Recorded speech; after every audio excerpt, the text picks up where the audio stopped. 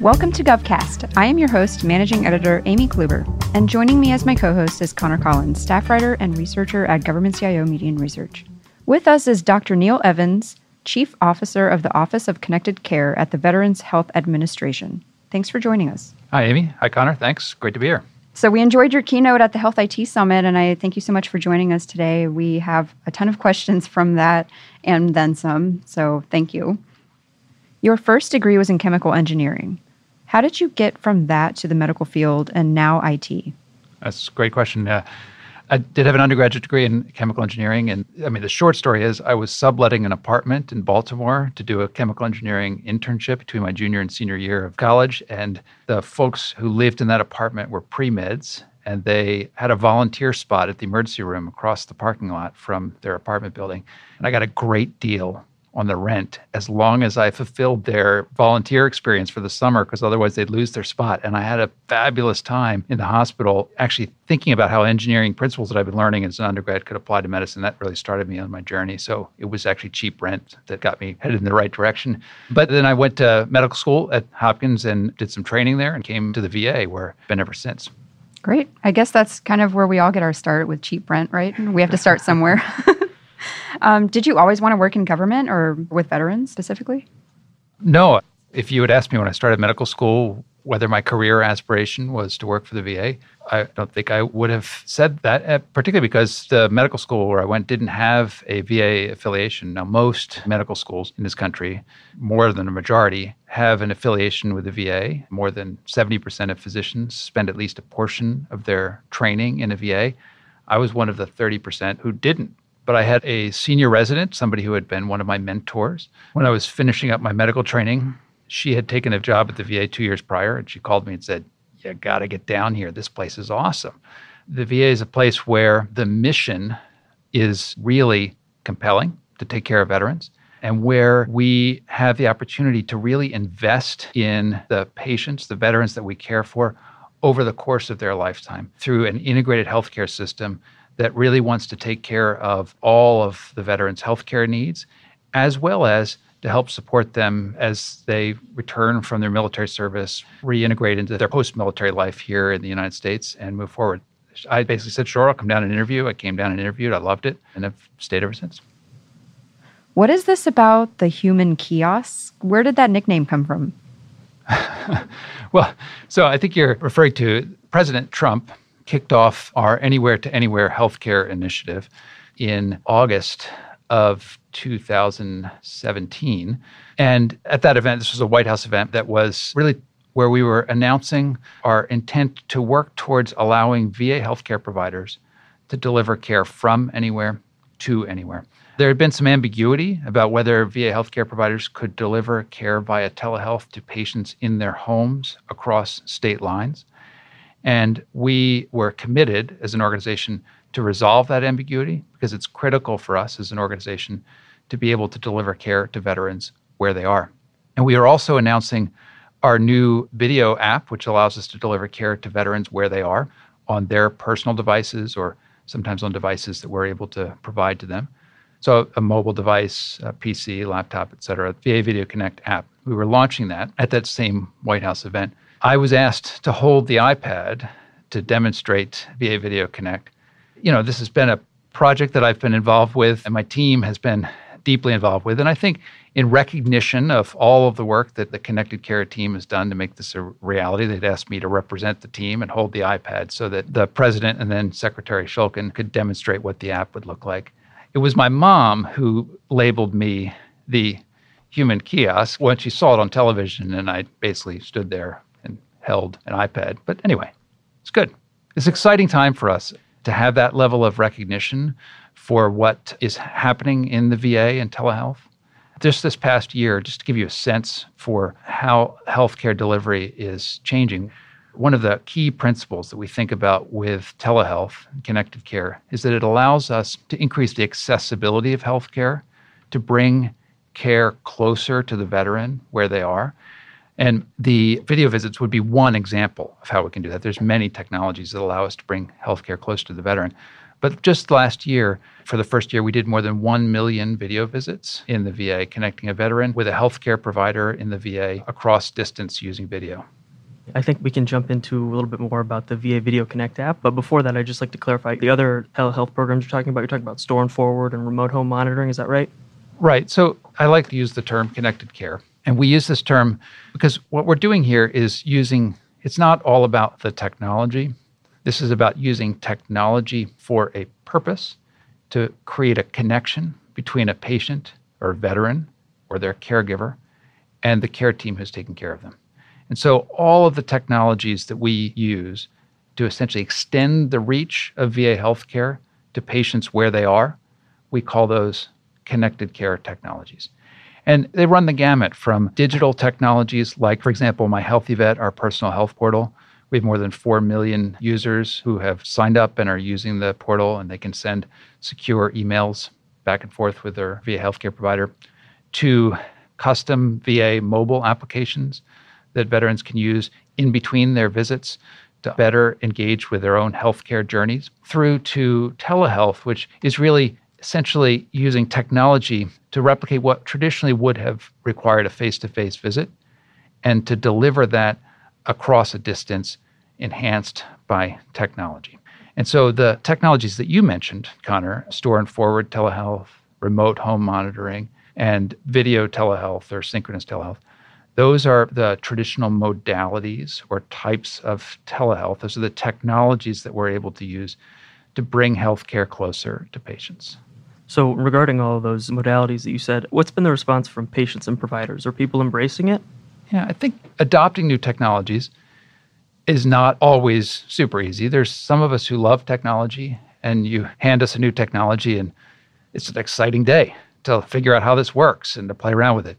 That is not universally the case for everyone, right? For some, changing the way we do things can be hard. And I think that applies to healthcare as well, as we increasingly add technologies into healthcare delivery. For some, that's a welcome change.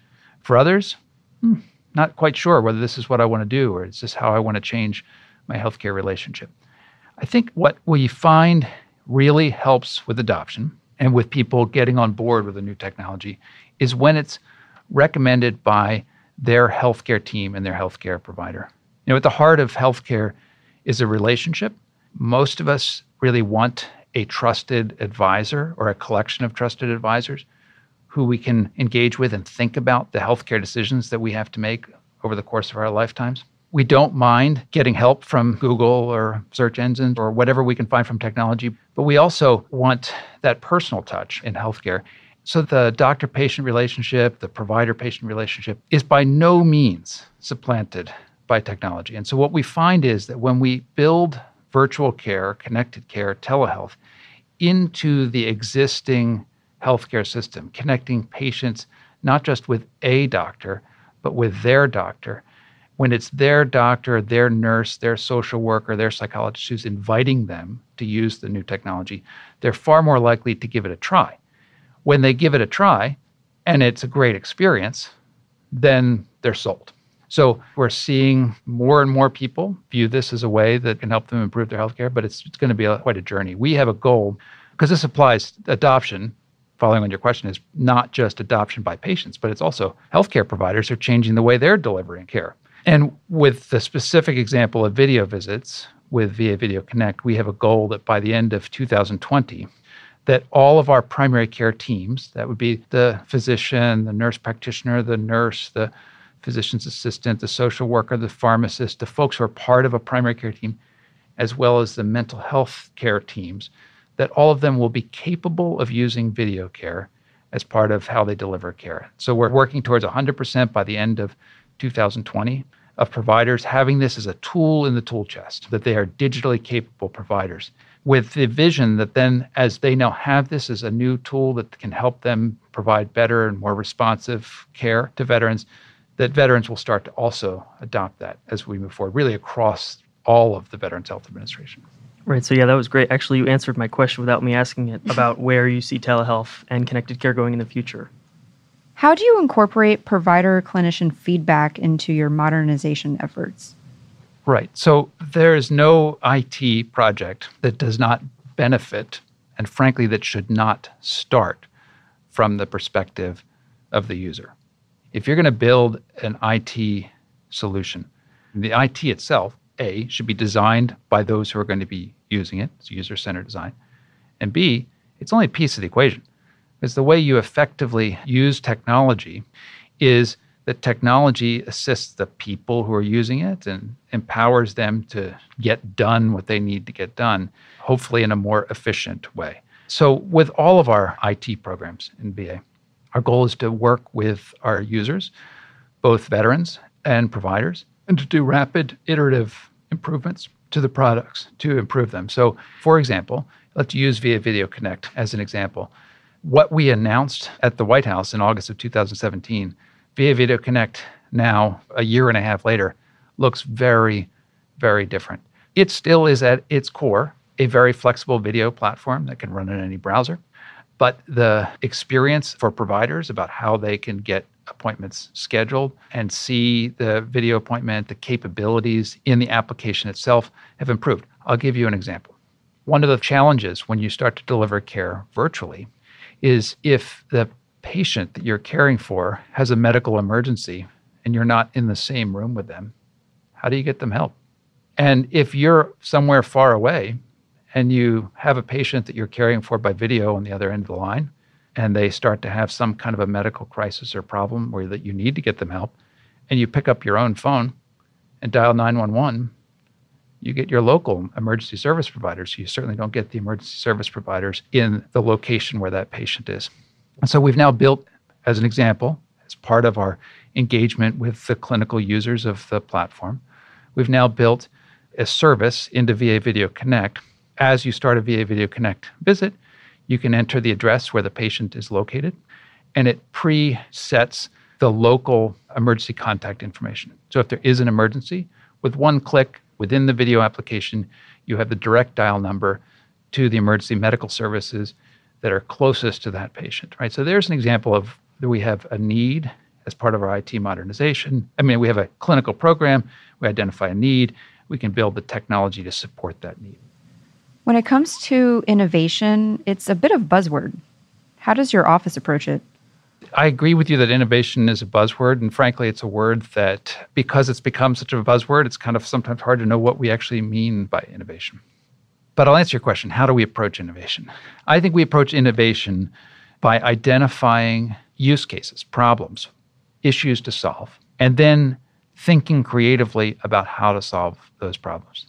And sometimes some would argue that patching together a technological solution to solve a real problem that exists out there in the world and allowing technology to help the people involved in that exchange better manage their business.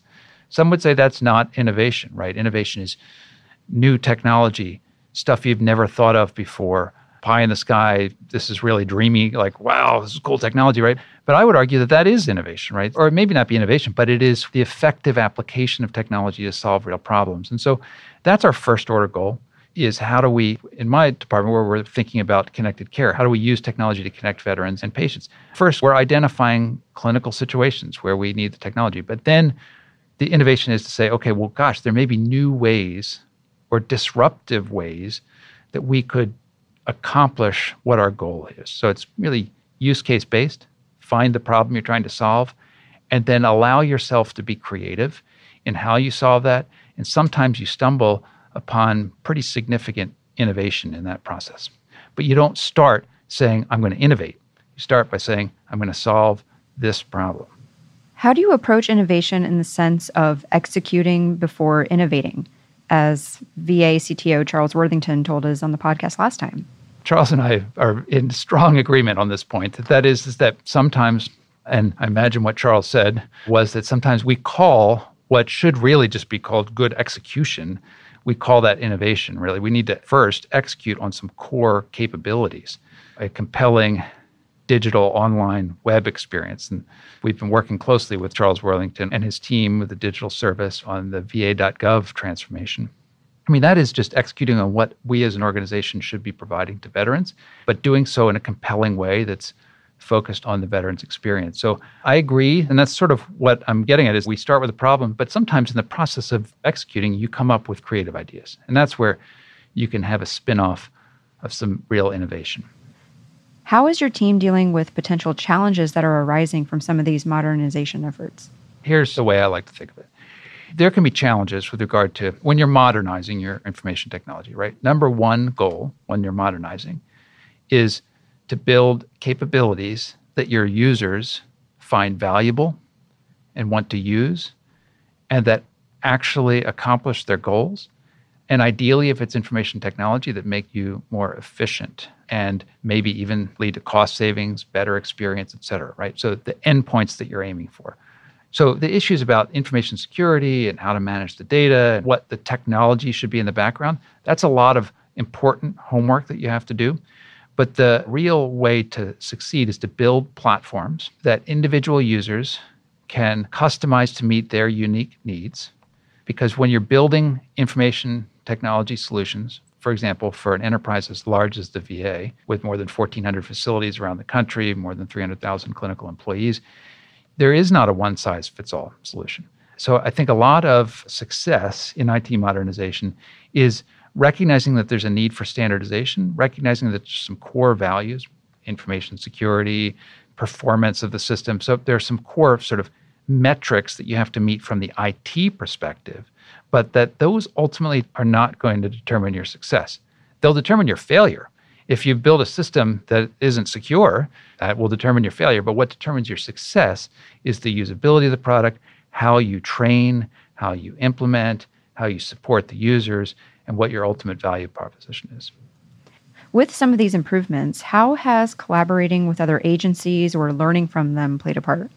I'll give an example. We work somewhat regularly with the Department of Defense. They also have a healthcare mission as part of the services they deliver. And to stay on the topic of telehealth, one of the programs that we deliver that brings a lot of value and increases the quality of care we're able to deliver is our tele-ICU program. We have 2 tele-ICU hubs. One's in Minneapolis, Minnesota, and one's in Cincinnati, Ohio. And the hub is staffed by intensive care unit physicians and nurses who provide support 24 hours a day, 7 days a week to actual intensive care unit staff who are local on the ground in many of our healthcare facilities. They can help monitor patients. They can help identify when patients are having trouble, sometimes sooner than the staff on the ground can, because the staff on the ground are running around getting stuff done.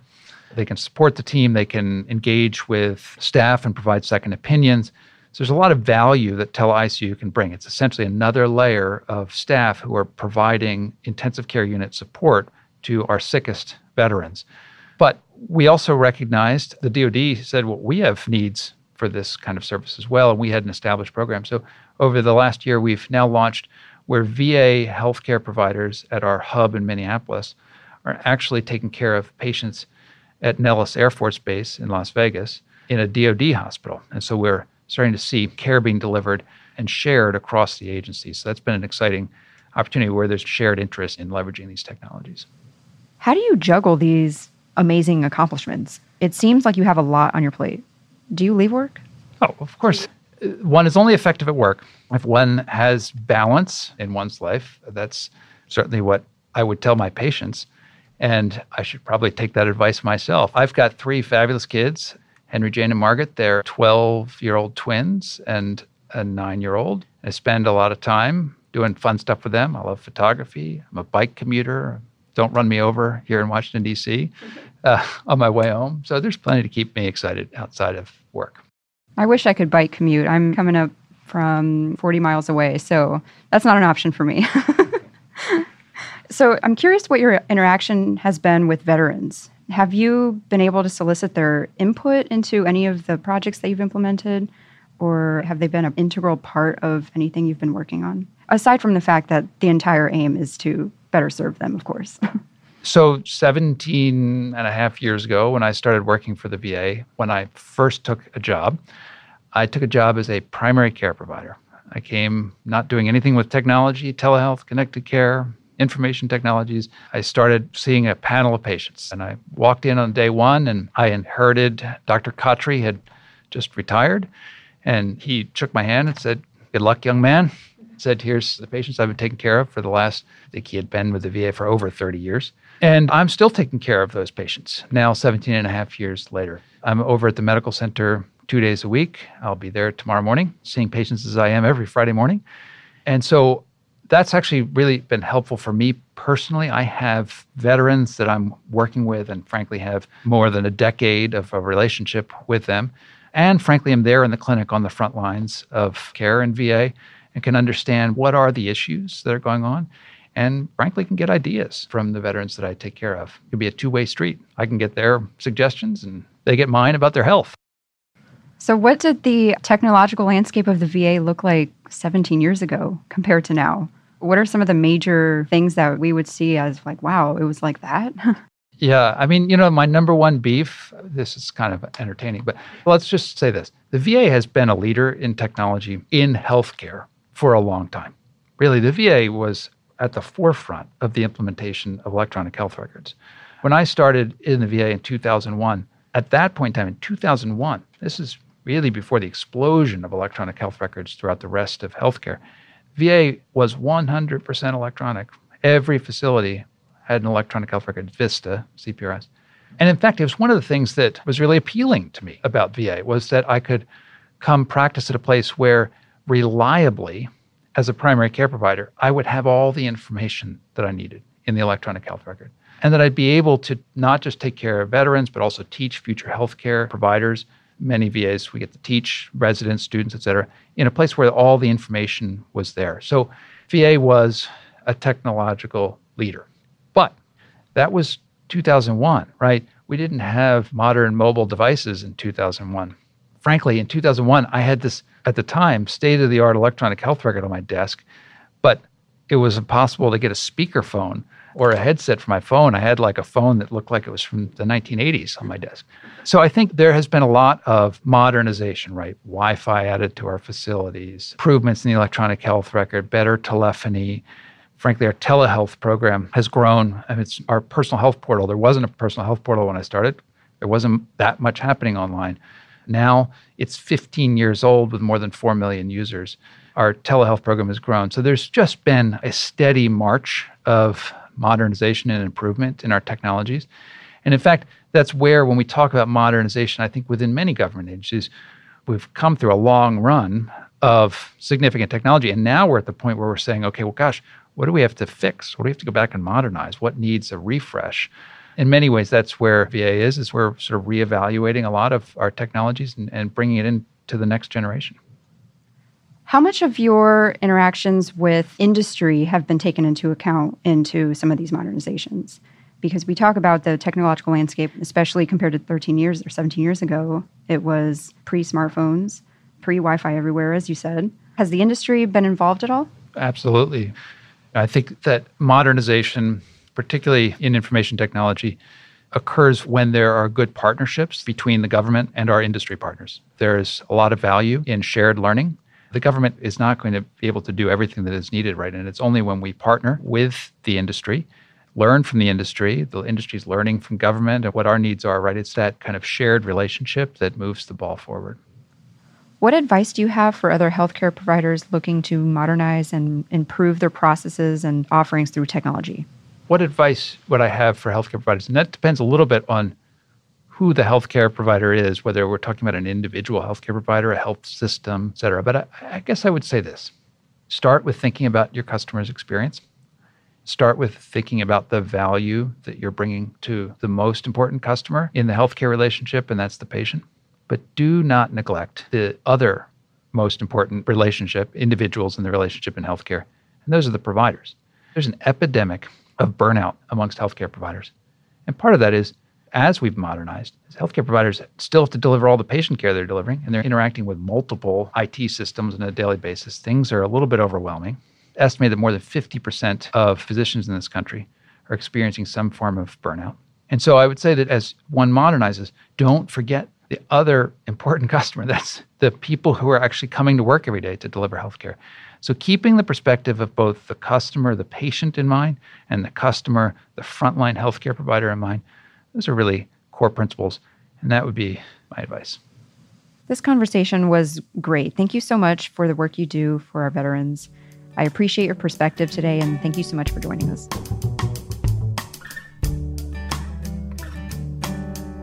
Welcome back, Amanda. We missed you. Thank you. It's great to be back. We had a really interesting conversation with Dr. Neil Evans at the VA regarding connected care at the agency. And I liked that he brought up Charles Worthington. Yeah, we actually interviewed Charles on our first episode of season 2. He's a CTO of the VA. And I love what Dr. Evans said about executing before you can innovate. That's something Charles talked about a lot in the first episode.